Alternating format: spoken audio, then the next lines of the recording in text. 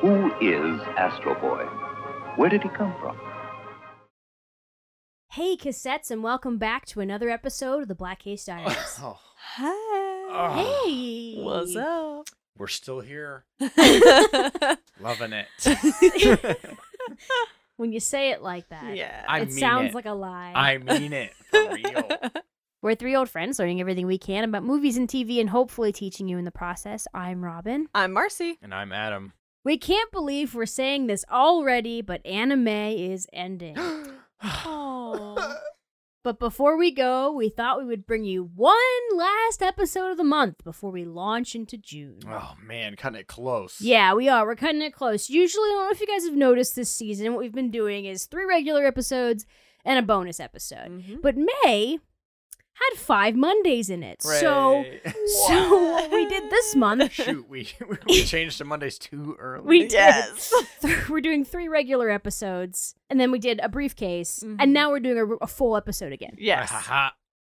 Because we're so cool. Our original idea for this episode was to talk about one of the first animes to gain success with American audiences, Speed Racer. Yeah. Yeah, that was the plan. There It goes was. Speed Racer. But as we had difficulty finding information on the show, we decided to make our topic a little broader. So instead of focusing on just one TV show or movie this week, we are covering the history of anime's rise to popularity in the United States. All right. Yes. Yeah! Whoop, whoop. Japanese animation has been around for a very long time. But the art form didn't find an audience in America until as late as the 1960s. Since the first wave of anime captured audiences' attention across the nation, its popularity has steadily increased. So, let's learn about anime's influence and history in the USA. You know, it's going to be surprising, I bet, for a few listeners. It Yeah. was for us while doing Yeah. the research. Just how influential some of these shows are. And, like, those people that you mentioned who may not really know or like anime, Yeah. maybe you've seen some of these still. You might have Yeah. watched it before.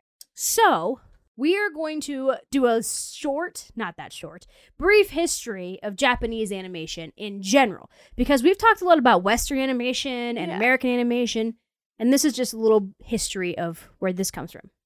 We've been talking about Japanese anime all month, but we haven't mentioned how it originated. We know that the first animated film started back in the early 1900s with movies like The Humorous Phases of Funny Faces and Phantasmagoria. But, as we've discussed previously, the concept of animation predates film. In Japan, as well as around the world, there were several precursors to animated films. For example, emakimono were scrolls used by storytellers as far back as the 11th century. Similar to flip books, the scrolls simulated movement of illustrations as storytellers unraveled them from right to left. Uh-huh. Ah. It's an authentic waterbending scroll. No, that's really cool because it's almost like a motion comic. Yeah. Yeah. You know what I mean? Okay. Because it has the, like, quote-unquote panels. It's like Mm-hmm. reading it from one side to the other, but it's of emotion Yeah. instead of just like dialogue or something. So that's actually really cool. Yeah. In the 17th century, the magic lantern, invented by Dutch astronomer Christiaan Huygens, was dazzling audiences all over the world, including Japan. This device used a candle and slides to project hand-painted images onto the wall. It was a prominent precursor to animation and film in general, as the lantern also included rotating glass discs and levers to simulate movement. Users could crank the box, and suddenly there were moving pictures, hundreds of years before the camera had been invented. Wow. That's really cool. Just Yeah. imagine the, like, surprise, the first person to try that. Yeah, because at first it was just the picture. Yeah. Yeah. And you told stories with the picture Mhm. projected on the Mhm. wall, like this is the world's first projector. And then they were like, let's make this a little more interesting. So then you would have a picture of a boat, and then suddenly the boat was moving on water. Yeah. Just back and forth. Yeah. But it's just going back and forth, but still. Yeah. Like seeing, that's animation. Yep. When we talk about the beginning of animation, we generally mention how the art form evolved in the US. But Japanese animation began about the same time. The film Phantasmagoria from 1908 is widely considered to be the world's first fully animated film. But in 2005, historians discovered 4 seconds of animation, about 50 frames, that they believe date back to 1907. Oh. Yeah. It's called Katsudo Shashin. Because the film depicts a boy writing those words before tipping his hat. They essentially mean moving picture. The words mean like... Nice. Oh, wow. Yeah, moving picture. So a little boy writes those words, tips his hat, and that's it. Wow, cool. Dang. According to the Japanese animation historians that found the fragment, it is the oldest animation in the world. Wow. Oh, that is awesome. Yeah. Still, think about like the quick, just writing something and tipping your hat, 50 frames. Yep. That's still Yeah. a lot of And that's drawing. still, and that's choppy. Yeah, Because it's yeah. 4 seconds. Right. Yep. Yeah. So Oh, God. that's choppy like- by today's standards. It's like he Oh, was yeah. tipping his hat like, yeah, I did it first. Yeah, Aha, exactly. got 'em. Exactly. It's a fragment too. They don't know. They feel like it must have been part of a longer thing. Yeah. Oh, man. And it's like, what? So What else? when was this really invented? Yeah. You know, it kind of makes you feel like they just didn't have a way of preserving that stuff. Oh, Yeah. that's fascinating. What if it was like a few minutes? Yeah. You know? Yeah. Jeez. Ooh. Besides the discovery in 2005, the oldest Japanese animation was created by Shimakawa Oten and released in 1917. From that point on, more and more animated shorts were distributed in Japan. Kaoshi Junichi was another pioneer that experimented with shadow effects, synchronized sound, and paper cutting. Think about that, synchronized sound. Yeah. They were starting to try to do it back in 1917 Yeah. already. Wow. Way ahead of the game. Yeah. Kitayama Sataro started working on his animation in 1915, which consisted of paintings on paper. He's credited with being the first artist to manage a staff of animators, which allowed him to produce animation much faster. Unfortunately, almost all of his work, and much of the work of the other early Japanese animators, was lost in the Great Kanto earthquake of 1923. Oh, man. What? Animation in Japan caught on and became a popular form of art and entertainment. It's even credited with lifting the spirit of the country as it attempted to rebuild after the Great Earthquake. Japanese animated films would continue to be produced over the course of the next 40 years. But it wouldn't be until the 1960s, with the popularity of television, that they would find large audiences in the US. All right. Oh, That's Yeah. where we begin. Yeah. Starting with the black and white a little bit, though. and then- Yes. Yep, but that's okay. Yeah. Animation fits so well in black and white. because Exactly. You Yeah, do the it big does. outlines and stuff. Perfect. Yeah. We're going to mention a good chunk of shows here, but there are still many more Oh, yeah. that we're not going Oh, to talk yeah. about because, We just picked a couple per decade. yes, we talk about the most influential ones, like the top ones of the decade, Mm-hmm. but I know there were others that were still popular Yeah. even in the United States. Oh, yeah. And so we begin Let's do with Astro Boy. There you go, Astro Boy. Ba-ba-da. Oh, man, you could have just marched to Yes. that. Yes.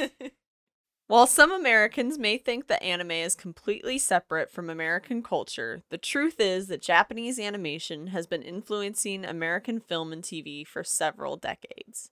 One of the biggest examples of this was the TV series Astro Boy in the 1960s.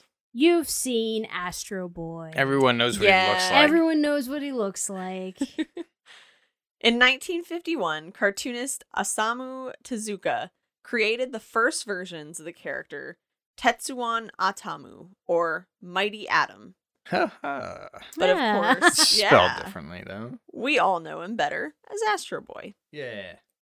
Astro Boy's style was influenced by Disney animation, specifically Mickey Mouse. Yeah. You know what? I believe that.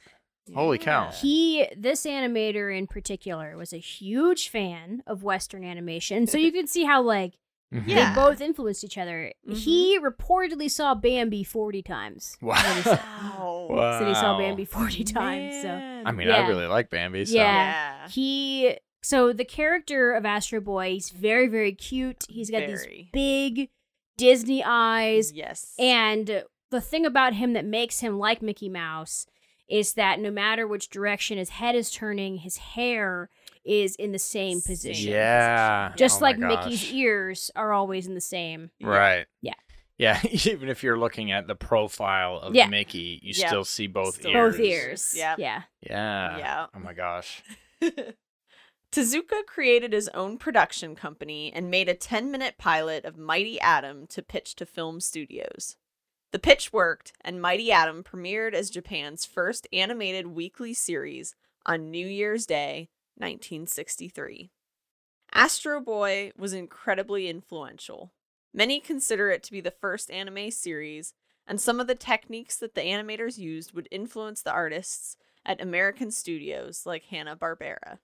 Yeah. Nice. So when you think of shows like Johnny Quest, for example, Mhm. Yeah. or even the Flintstones, stuff like that, Hanna-Barbera did the same thing that they would do.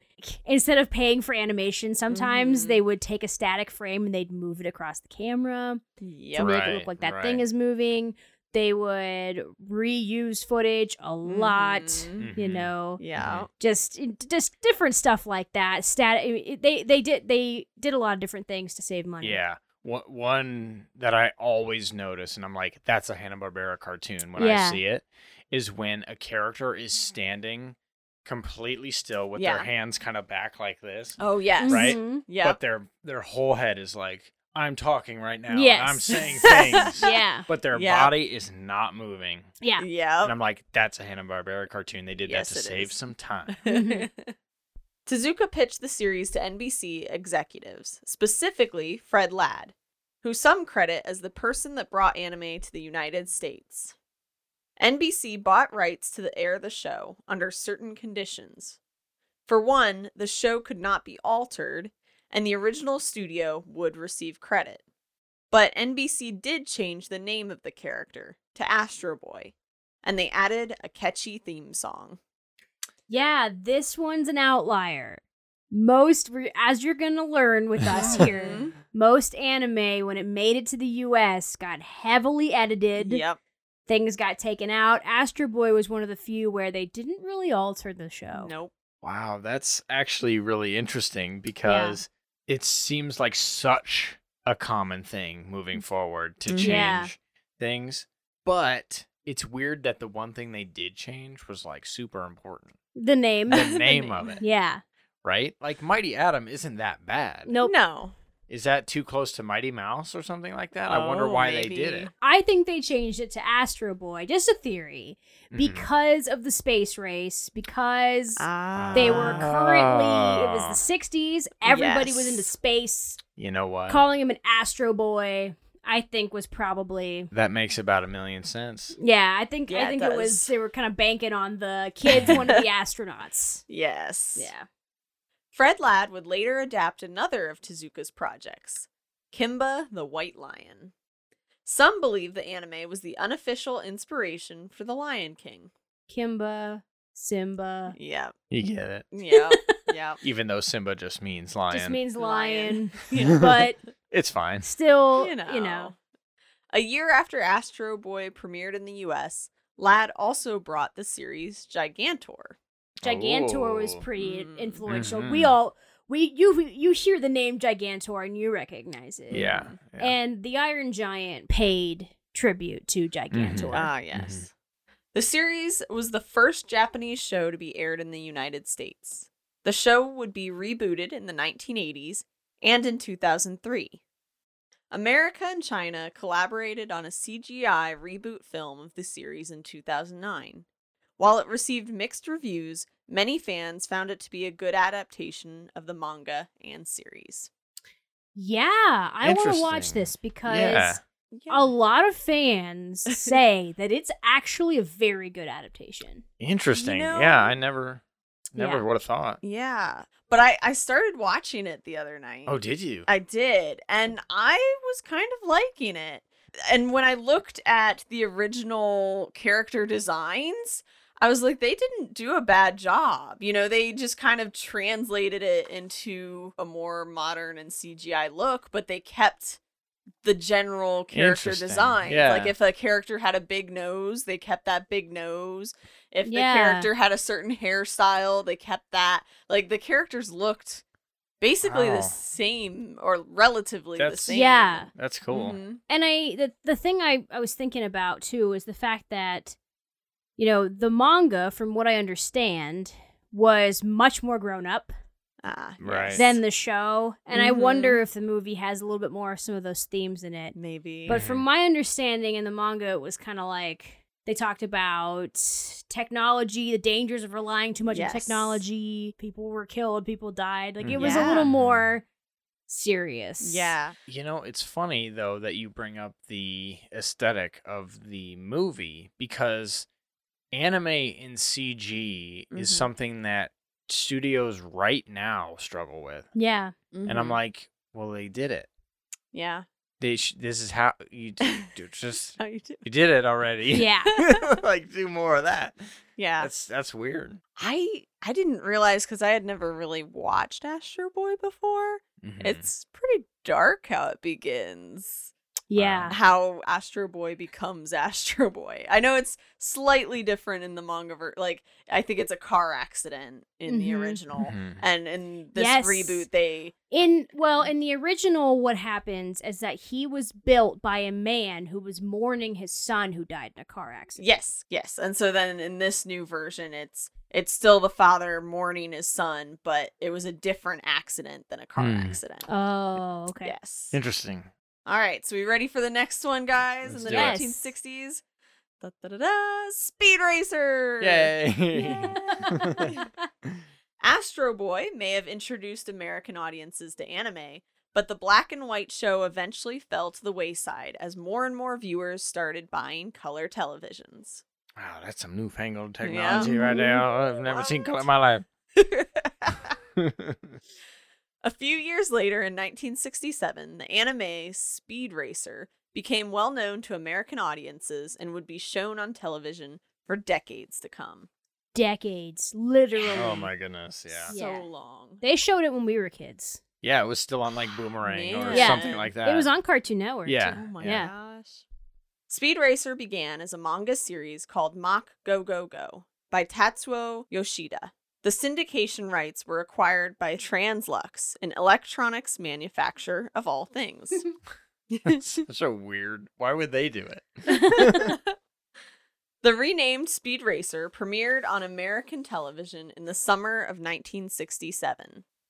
In the series, the main character's full name was Go Mifune, in homage to Japanese film star Toshiro Mifune. His name, Americanized, became Speed Racer. His adventures centered on the powerful Mach 5 car, his girlfriend Trixie, his little brother Spriddle, Spriddle's pet chimpanzee, Chim Chim, and the mysterious Racer X. Dude, the addition of Chim Chim always makes me laugh. Chim Chimney, Chim Chimney. Yeah. Can't forget about Chim Chim. No. I know. What a strange show this one is. Yes. It's so embedded in the 60s, it feels like. Yeah. Even the English dub version is like Yeah. so old feeling, but Oh, it's yeah. like charming It in its is, own way. yeah. For American audiences, major editing was undertaken by producer Peter Fernandez, who not only wrote and directed the English language version, but also provided the voices of many of the characters, such as Racer X and Speed Racer himself. Fernandez was also responsible for rearranging the melody and lyrics of the show's theme, originally written and composed by Nobuyoshi Koshibe. The song that you wrote is great. Yeah. Yes. It's a great song. It's so good. I love the melody, and they kept it for the most part for the Mhm. American version. And if you go back and Aw. listen to the original Japanese version, it's very similar, and it's such an earworm. It'll get in your head and stay there, man. These changes were meant to make the show more palatable for American audiences, but in some cases hurt the show stylistically. For example, the unmatched dubbing and frequent cuts make the show laughable to some audience members. To some people, Oops. when they think of anime, this is what they think of, and that's why they're like, I don't like it. Yeah. Because I can't follow it. It's hard to, I'm Yeah. distracted by the fact the words don't match the mouths. Yeah, that's a big one. Is Yeah. the mouth flaps. I mean, they've gotten much better at it, but back then, Yeah. Yeah. Yeah. Speed Racer was also adapted into a film, and it was just announced that it will be getting a brand new live action series on Apple. It is by J.J. Abrams, of all people. You know what? Really? Okay. He must love anime. He must. must. Yeah. Hopefully, it doesn't go down the same way as Cowboy Bebop on Netflix. Oh. Boy. But I think people are gonna stop thinking that this is coincidence. That this keeps Yeah. happening to us. yeah. That like things are we were just going to do a Speed Racer episode. Yep. Mhm. And I found this today that 2 days ago, J.J. Oh my Abrams announced that gosh. there was going to be a live action Speed Racer show. Wow. Yeah, we had thought about doing the Speed Racer like a week and a half ago. Yeah, or it was more. it was a little while ago, and it doesn't. I don't know how this happens. It happens all the time though. We promise it's We just- coincidence yeah. It is every completely time. coincidental. Well, Oh I mean, my we're gosh. just too cutting edge Yeah. for our own good. Like, damn. But yeah, that's ridiculous. I'm excited to see it. I Yeah. love racing. I love the Mach 5 it'll is be a good. really It'll cool. be a good Yes. show. I'm looking forward to it. It's gonna have that However- cool style. Yeah, it yes, is. However, I hope they don't go as weird as the movie. The movie The movie adaptation. did. It was- Ooh. Yeah. I'd rather watch the show. So Yeah. honestly, Yeah. But we'll see how this one does. Yeah. Are you guys ready to fast forward 10 years real quick? to the To the 1970s. 1970s. Yeah, let's do it. We're going to start with a show called Battle of the Planets. Wow. Whoa. Sounds cool. It does. Yeah, it does. In the 1970s, American interest in Japanese animation increased with even more vibrant series. Many of these shows were themed in outer space, which allowed them to capitalize on the Star Wars craze that was sweeping the nation. One such show was Battle of the Planets. Heck yeah. Ooh. Yeah, people were on board with space. Yes. Yeah. Space was a huge thing in the 60s. Mhm. And then in the late 1970s, Star Wars came out and I mean, solidified space. sci-fi. yeah, sci-fi, yes. Because in the 60s, they were all about like, kind Yeah. of realistic space stuff, Yeah. Rocket right? ships and Yeah, like our solar system. yeah, Mhm. but now they were like, Aliens. exactly. Battle of the Planets is the American adaptation of the Japanese anime series Science Ninja Team Gatchaman. Better name. That's a better name. Yeah. Yes, which originally aired in 1972. Produced by Sandy Frank Entertainment, the American version of the show premiered in September of 1978.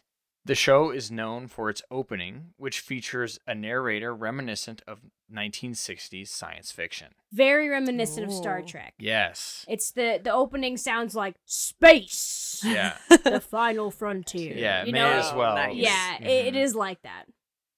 Just like Speed Racer, the American version of the show had to avoid showing graphic violence and other adult themes. Despite this, the show stayed faithful to the original story and characters. It was the most successful anime series to air in the US during the 1970s. It's hard to chop out a bunch of stuff and Yeah. still remain faithful. Yeah.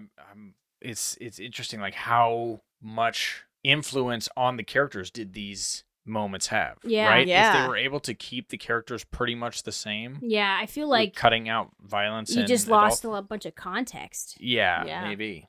The show followed a team of 5 orphans who were trained from birth to battle the forces of evil from other planets. This is a pretty great concept. Oh, yeah. I mean, that's pretty cool. Yeah, that sounds fun. The show was groundbreaking in the sense that it featured a lead female character that was also an engineer. Yeah. Her name was she was the princess of the group. Like, Yeah, she was royalty of some kind. They Mhm. referred to her as a princess, but she was also an engineer. Yeah, she was incredibly Hey. smart. Yeah. And actually, this also reminds me, I love how each of the characters kind of have a slight bird theme to them. Yes. Yeah. Oh, yeah. And she's like a swan, I think. Yeah. And it's pretty great. For some, the show also introduced the concept of gender fluidity with one of its characters, Zoltar. Yeah, so apparently Zoltar is the villain That's of the show. That's a name that I recognize. Oh, yeah. Yeah. Zoltar. Zoltar is the villain, and there's an episode where Zoltar introduces his sister. And apparently, and this is what they, in the American version, they made it so that his sister is a different person. Mm-hmm. Mhm. But in the Japanese version, his sister is him, just dressed up as a woman. Yeah. Okay. Yeah, so Wow. yeah, and so like we talked about this before, the concept of gender fluidity in anime, it's just like been there. It's Yeah. just like a thing. Yeah, it's a thing. But this is something that was not. This was a massive Changed it. no-no in the U.S. Yeah. at this time. Yeah. So that's, from my understanding, that's where that comes from. That's really interesting. That changes the whole outlook of this character. Yeah. In 1986, Gatchaman was reworked again in the U.S. as G-Force Guardians of Space, which is another pretty great name, Yeah. by Turner Broadcasting, with a good deal of original content that was edited out of Battle of the Planets put back in. It followed the plot of the original series much more faithfully than Battle of the Planets because of this. Nice. Okay. Ooh. Although Hoyt Curtin's original score was missing along with new voice acting. This version, however, was criticized by fans of both Gatchaman and Battle of the Planets, and never achieved the same level of popularity. Oh, interesting. It is interesting, because even if it is better, or, supposedly better, it has the original content, Yeah. if you were a huge fan of what you saw before, I mean, it might be hard to accept the new one, even if it is technically more correct. Mhm. Yeah. You've seen that it happens all the time in anime when it's like Full Metal Alchemist, for example, is Mhm. a popular one where it was being made alongside the manga and then past it, right? The manga was like, it takes a while to make, and the show was Yeah. just being produced, and it went past, and they had to come up with their own stuff. And then technically, Full Metal Alchemist Brotherhood, it was made later, and it's Mhm. the same thing, but closer to the manga. But there are fans of the original show who still like that more. Yeah. Yeah. So I totally understand why it may not still hit the same level as the original, even if it was not really edited. It sounds like it would be kind of a different show with a bit of a different Mhm. tone. Yeah. And I know this is off topic. It's not included in this or anything, but talking about Zoltar and Western animation, Mhm. it kind of reminds me of the Powerpuff Girls. Yeah. Yeah. Because the Powerpuff yeah. Girls had a lot of anime Mhm. influences in it. for Yes, sure. yes. Yeah. Do you remember the villain in the Powerpuff Girls that was Yes. absolutely androgynous and Yes. Oh. very much fluid for Mhm. sure? I don't Okay. remember their name. He was called him. Him, that's right. Oh. But it was totally not like they called him. Yeah. I keep saying they called him. Yeah. They called them him, Mhm. but it was never explicitly stated, and Huh. they were very. Yeah. I don't know how to Exactly. explain it. It's, Gender bent clothing. yeah. yeah. The More voice. lipstick. Yes. A higher pitched voice. Very high pitched, like kind of sensual type voice. Yeah, I would yeah. say. The name Zoltar, for some reason, it reminds me of Buzz Lightyear's nemesis. Yeah, I thought about that too. Oh, yeah, yeah. Zurg. Zurg. Yeah. Yeah, and also Zoltar, the fortune teller from Big. Yes. Ah, yes. Of course. That's what that reminds me of. All right, next one here we have is called Star Blazers. That sounds fantastic. I mean, you can just feel the Star Wars influence. Yeah. Star Blazers is an American series adaptation of the Japanese series Space Battleship Yamato from 1974.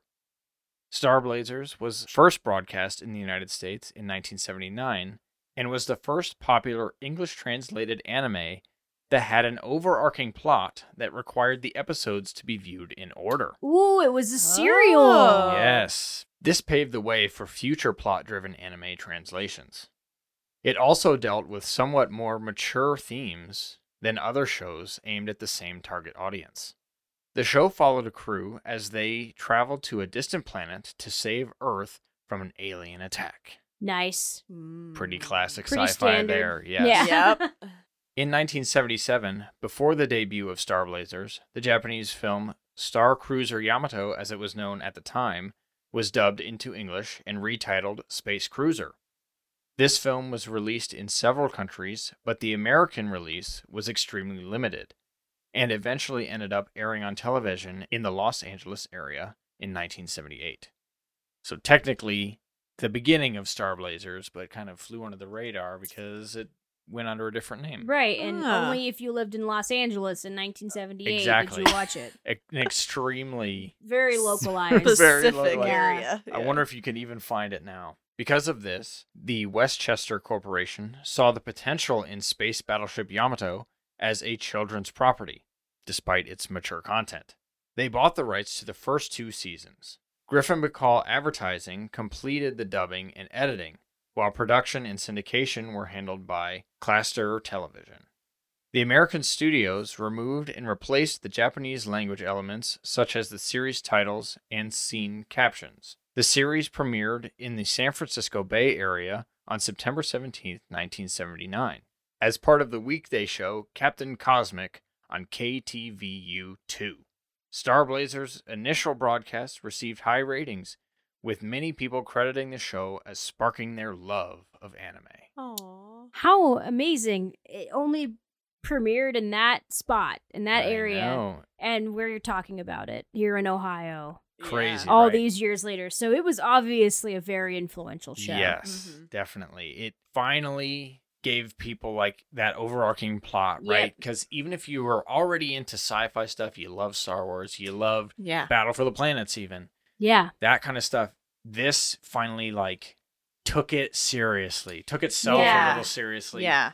Didn't, gave its audience the benefit of the doubt and was like, you guys will be able to follow this. Here Yeah. we go. We're gonna do it for real. Yeah. And that's got to feel really nice to actually have something to watch like that, right? Yeah, Yeah. it's such a big deal when it becomes a serial cartoon, and then you kind of have to catch it on TV. Yeah, and you yeah. gotta, because this is the 70s, you have to catch it. You can't. Yep. Like, it's like the difference between SpongeBob and Avatar for me. Like, I was obsessed with SpongeBob, loved SpongeBob. Mm-hmm. Avatar premiered, and I was like, right, but my butt has to be in the seat Yeah. Friday nights at 8 o'clock Yes. because I have to watch this show. Yeah.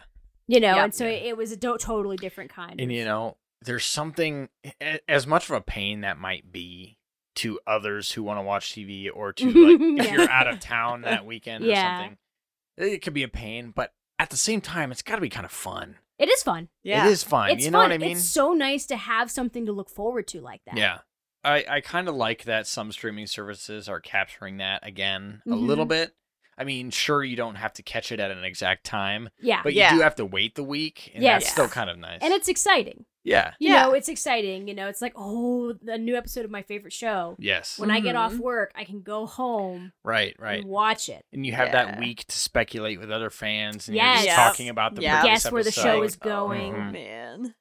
And finally, here in 1979 with Star Blazers, they have that in anime form, and that's awesome. Yeah. Yes. So now we're going to go into the 1980s. All right. What? 80s. Now this decade Yeah. is interesting. This is an interesting one. So the first one we're going to talk about is Voltron, Defender of the Universe from Ah-ha. 1984. Oh. Everyone knows that name. This now. is one, yeah, this is one that maybe you didn't know was anime because this was a pretty popular show. Yeah, gotcha. While many of us in the US have heard of shows like Astro Boy and may have seen Speed Racer, anime only started to become mainstream in America in the 1980s. The 1980s would later be known as the golden age of anime because this was an era when the fandoms began to grow. The invention of high-quality VHS tapes allowed more content to spread from Japan to other countries, making the art more accessible. When we think of 1980s anime, one TV show tends to stand out among the others. That show is Voltron, Defender of the Universe. One of the ways that I judge popularity of media franchises is if there are Lego sets of them. Ah. And they made a Interesting. Voltron Lego set. So that's a Okay, big so deal. It's Yeah. gotta be, yeah. Yeah. While some consider Robotech to be the biggest and most influential anime show of the decade, Voltron was aimed at younger audiences and essentially paved the way for other mecha shows, notably Power Rangers. Yes. Woo. Woo. Adam loves mecha. I do, and I'm sad that I'm alone. No, I it's like it okay. too. I'm just Yeah. kidding. It's enjoyable. I mean, I hope to one day appreciate it with the same enthusiasm that you do. It's a joke that other mecha fans. It's like an internal mecha fan joke where it's like we're just happy to find other people who still watch it. For those of you who may not be familiar with what a mecha show is, it's pretty simple, but it's a giant robot is involved Yeah. in some form. Mhm. There are two ways to look at it. You've got super robots and real robots, right? Mm-hmm. A super robot is going to be Gigantor, yeah. right? That we mentioned. Gentor. It's just an autonomous thing that is super powerful and probably fights other powerful giant things, whatever, Mhm. right? Whereas real robots, quote unquote, is something more like Mobile Suit Gundam or Voltron. Well, actually, Voltron's a weird one. Yeah, I'll get back to- Voltron's a little strange. Let me circle back on Voltron. Yeah. But real robots are going to be more grounded. Mm. Usually there's war involved. They have a pilot, that kind of thing, Mhm. right? But Voltron's a weird one because it's Defenders of the Universe. It's very Mm. space heavy. But Voltron still has pilots. There may be 5 of them.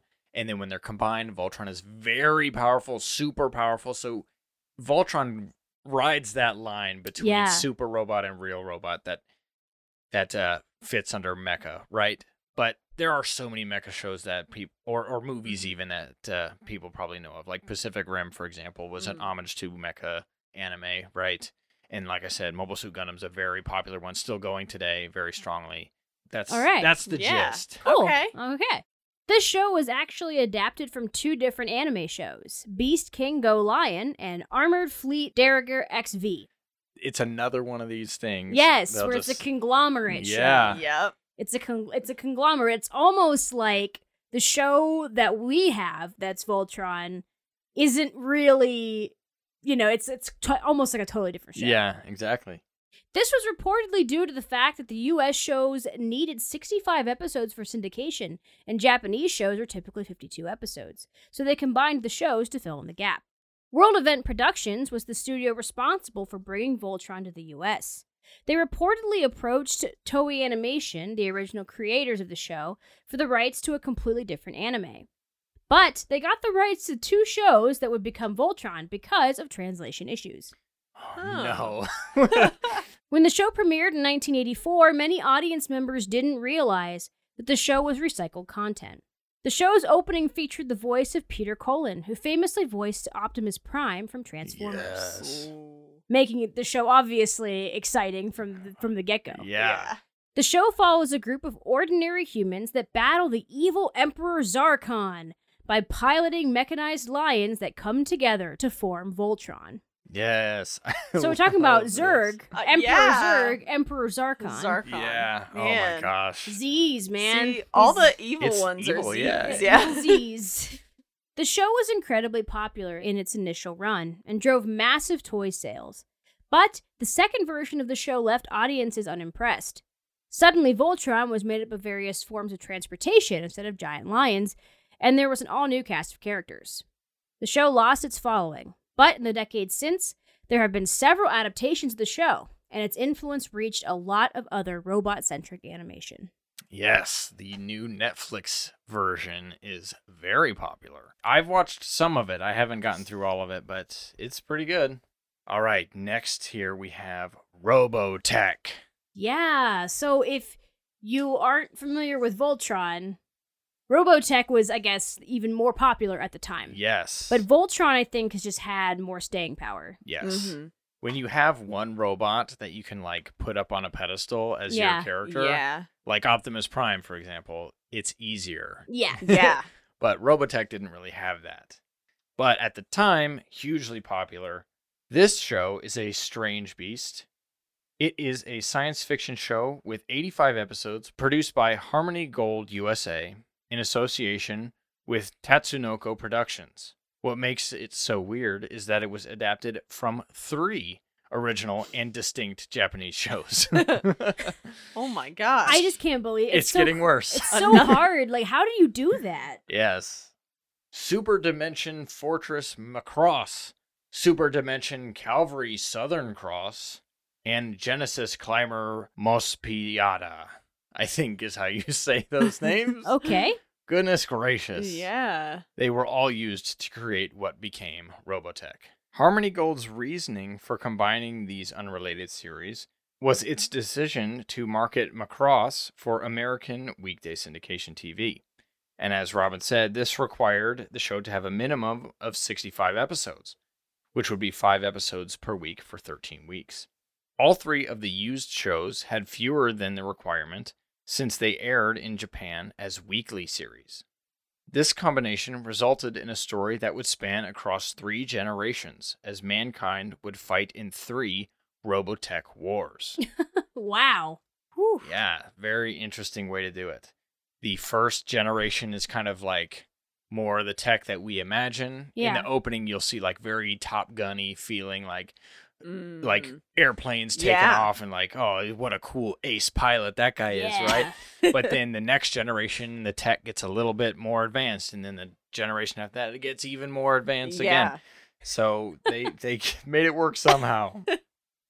Robotech is often a polarizing subject among anime fans. Some look down on the show for its extensive edits to the source material, such as westernizing character names and forging a connection between previously unrelated series. While supporters of the adaptation have pointed out that the weaving of these 3 series into a congruent whole required the reworking, and that it helped to maintain a slow but continuous rise of anime in the US. Yeah. It's like at this point, they feel like they can't have anime in the US in its true form. So they have to modify it and make it all different and weird so that we'll digest it, you know? Yeah, it's such a strange attitude that looking back seems so like, why? You know, looking at current anime and how it's very much its true form when it comes here. I mean, we get it just subtitled right away. Yeah. And nothing else. And it's so strange to think that it was any different. It's so interesting, and it makes you realize why Hayao Miyazaki was so adamant that they not cut Princess Mononoke. Because it's like, dude, you've been doing this for generations. Yes. I don't trust you. Yeah. Oh my gosh, what a different movie Princess Mononoke would have been. It probably wouldn't have been nearly as popular. It would have been very, very different. Now, Robotech is one that I haven't seen. And as a mecha fan, I feel like I really must. Because it was such a big thing in the 80s. It made so much happen. It, so influential. I gotta give it a shot. Yeah. Yeah, absolutely. So now we're going to talk about the best decade that there ever was. Yes, oh, absolutely. the 2020, what? The 1990s. The one that we all miss desperately, obviously. Yes. Oh, boy. Many of the shows we've mentioned so far were given new names and were edited drastically when broadcast in America. Some even were conglomerates of multiple Japanese shows. But in the 90s, however, many shows would come to the US much closer to their original form, aside from being dubbed in English. Some censorship still happened, but for the most part, shows were no longer being heavily reworked or reinterpreted for American audiences. At this point, American audiences have been exposed to Japanese animation for 30 years, and this is when the art truly becomes mainstream. Yeah, baby. Man. Sailor Moon from 1992. Wow. That's a name everybody probably recognizes. Oh, yeah. 1,000%. In 1991, Naoko Takeuchi published her manga about Usagi Tsukino, a middle school student who transforms into Sailor Moon, the Moon Princess, and commander of the Sailor Senshi, the leading female protagonists of Sailor Moon. With her team, the Sailor Scouts, she fights both supernatural challenges and average middle school issues. Oh. So good. And her powers don't really work on her everyday problems.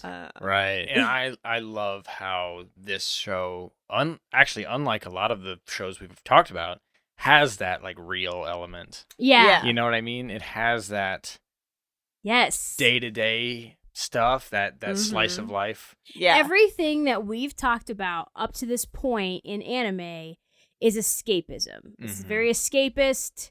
Yeah. different worlds, different planets, sci-fi, fantasy, you know. And is Sailor Moon not fantasy, sci-fi? Of course it is, you know. But it also has a real world element to it. It's very grounded in Japan. It's a lot more like Your Name, for example. Yeah. Where there are real problems, real things going on. Yeah. There just also happens to be some magic. Mm-hmm.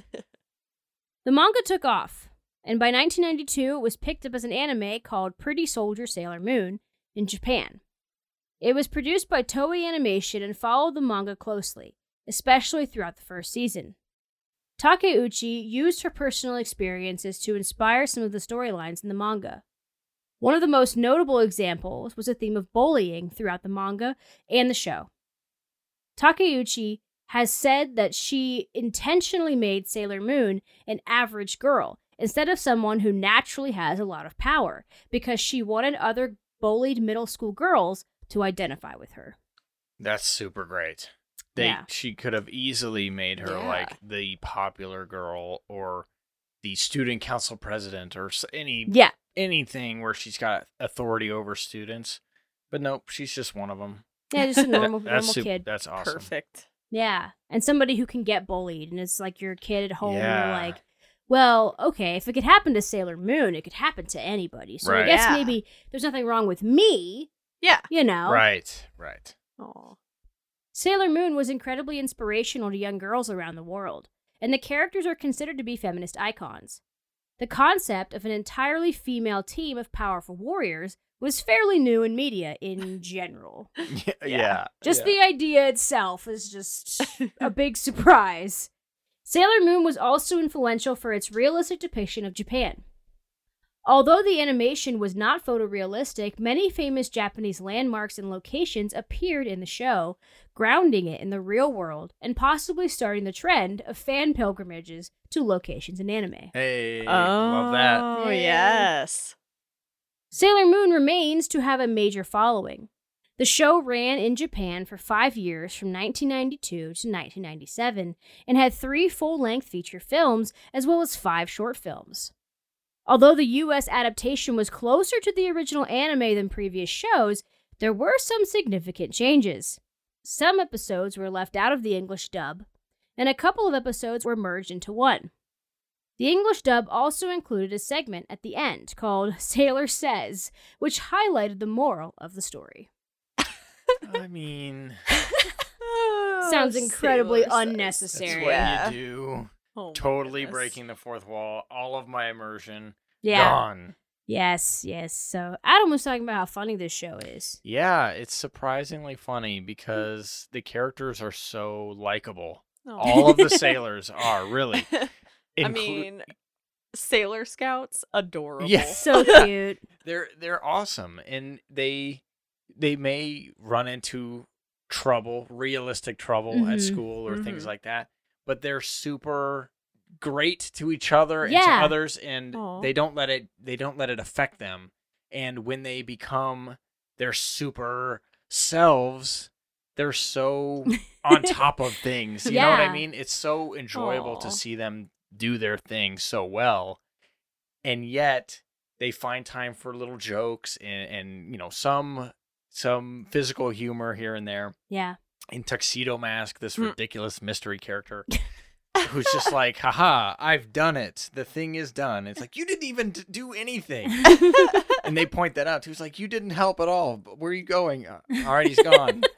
So it's a very silly show, but it still holds itself up really high, and I really like that. Yeah, I mean, just, you know, having the depiction of the powerful women, but also they get along, they're friends. Yes, exactly, yes. You know, it already beats a lot of tropes. Yeah. You know, they have very distinct personalities, but it's not, they don't really clash that much. I mean, every once in a while, one of them's going to be grumpy about something or annoyed or whatever. And a lot of times that kind of stuff will be part of the day-to-day, the slice of life elements of the show, right? They're having these issues, but then something else happens. It's like, say they're arguing about something, right? It doesn't matter what it is. But then a worse thing happens, and they're like, Sailor up or what. Yes. I don't know what they say. I honestly don't remember. They transform, they get into their super selves, and they're like, teamwork is more important. Yeah. Yep. We're still friends. It doesn't matter what we were arguing about. And that's great. All right. Next for the 90s, we got Ghost in the Shell. All right. I believe this is the only movie on our list. Yeah. Yeah. So in 1989, Masamune Shiro wrote and illustrated a Japanese manga called Ghost in the Shell about a female cybernetic agent.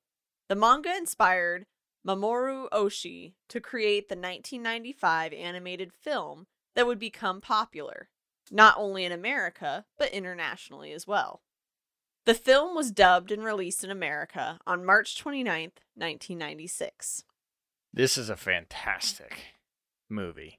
If you are into anime at all, there's a high chance that you've seen it already, but if you haven't, definitely go watch it because the influence that this has had on sci-fi, specifically like kind of the grungy, cyberpunky style of sci-fi, so much of it can be attribited to Ghost in the Shell. It really, so So cool. much. yeah, it really reminds me of that. I love I love the cyberpunk stuff. Yeah, You know, and like the humanoid robots and Mhm. that kind of Yeah. stuff. through Blade Runner. Yeah, It reminds me a lot of Blade Runner. Yeah, Yes.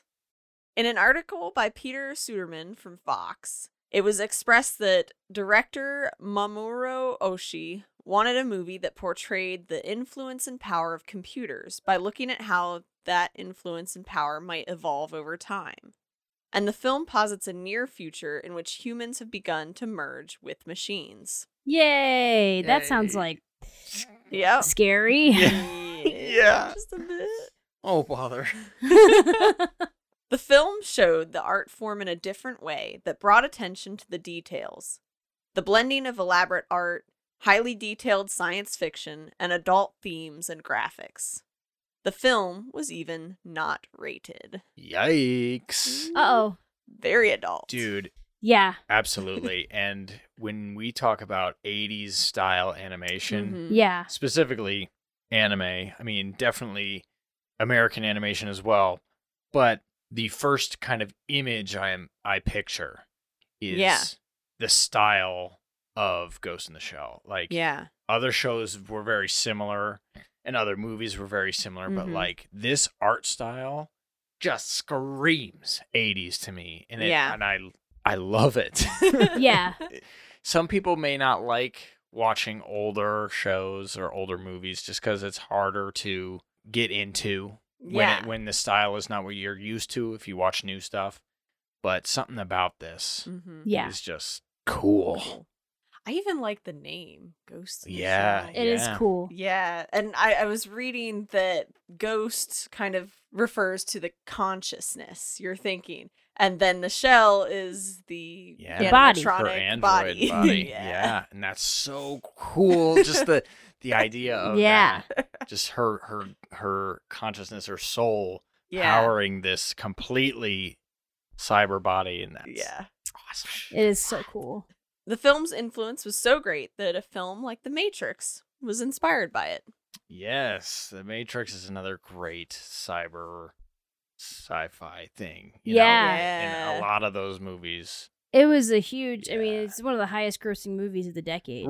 Right. Yeah. There was that live action version of Ghost in the Shell, which, just pass.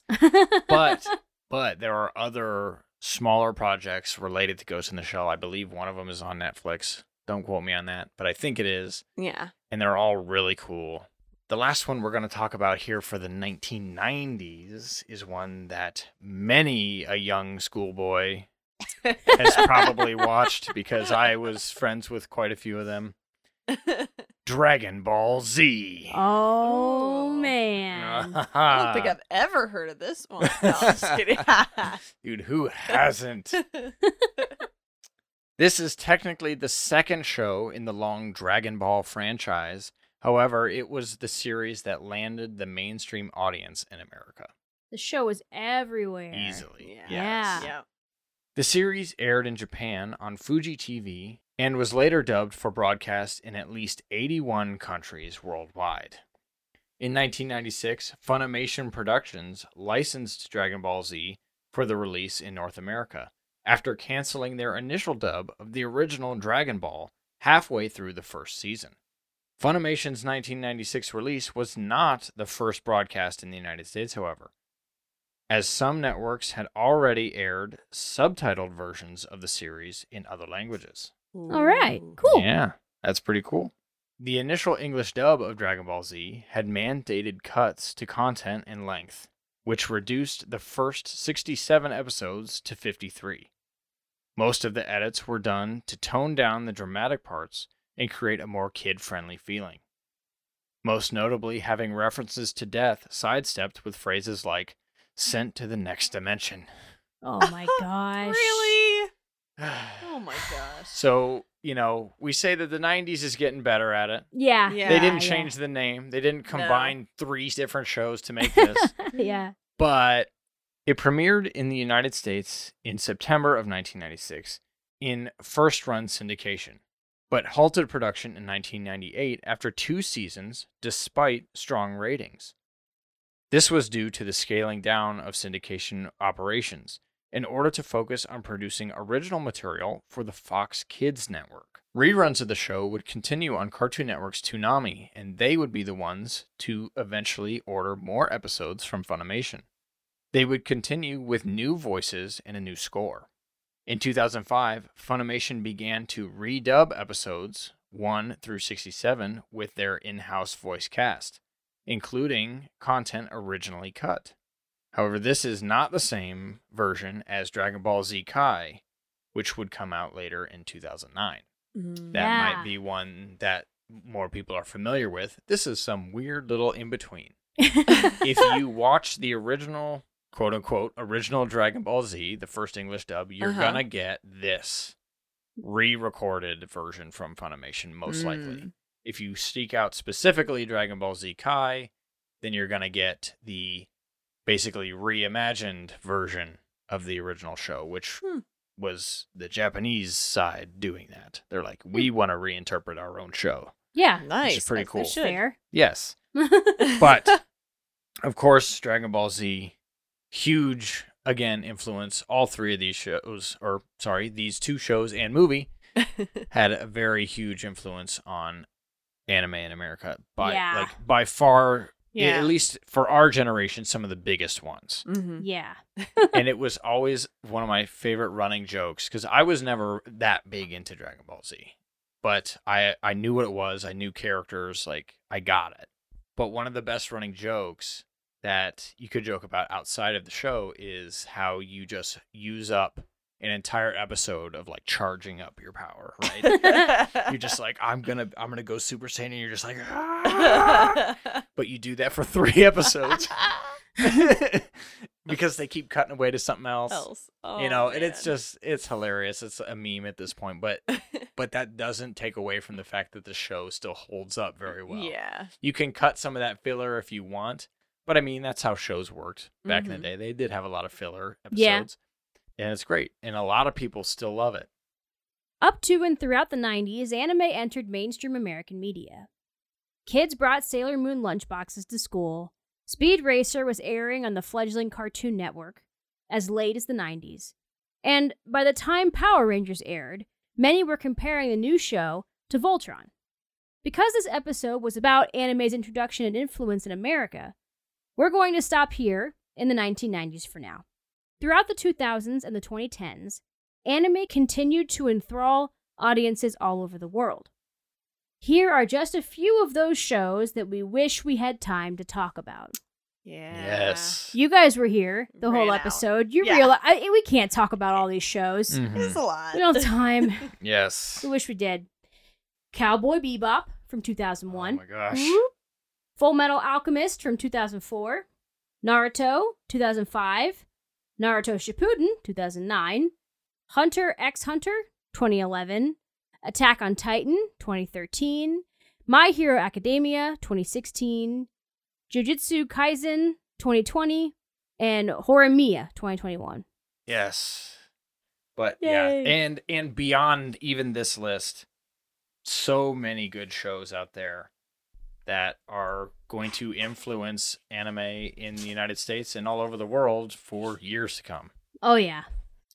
Japanese animation has had a far-reaching influence on animation across the globe, including in the United States. Anime is an art form filled with diverse styles, complex stories, and imaginative characters. We were happy to spend this month learning so much about Japanese anime, and we hope we have inspired anyone that hasn't had the pleasure to watch it to give it a try. Although this month anime may be over, we'll see you all June. Oh, yes. very nice. And I guess that's another month closed. Yay! Woo! We did it! We did it! it. You know, guys, we just want to let you know the first episode of June is going to be the second week of June. Yeah. Yes. We will be taking a week break because of some life events that are coming up. Yeah. My sister is getting married. Whoop, whoop. I am And the my- person Yes. that she chose for the wedding, you know. You know, And- the thing Yeah. that's happening. Yeah, I'm Yep, the yep. yeah. And so I'm busy. And my brother is getting married, and I am a part of it. Not the She's not the one person, but she's a person. I'm a person. Yeah. So Yep. And I can't do the show without you guys. exactly. So- No, because it would be 4 hours Yes. long, and it would be about It would be either about- robots or dinosaurs. Dinosaurs.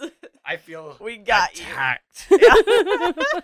But anyways, yeah, we'll be back on the 13th, Ooh. the second Monday.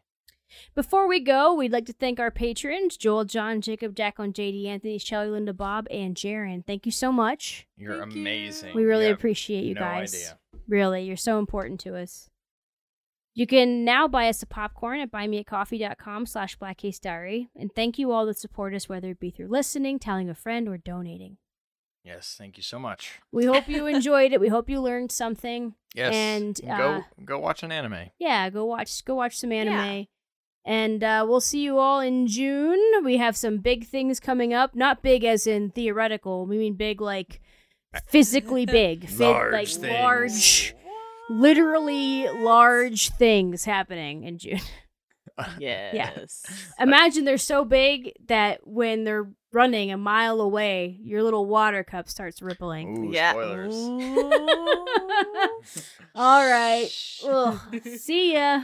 Bye. Later.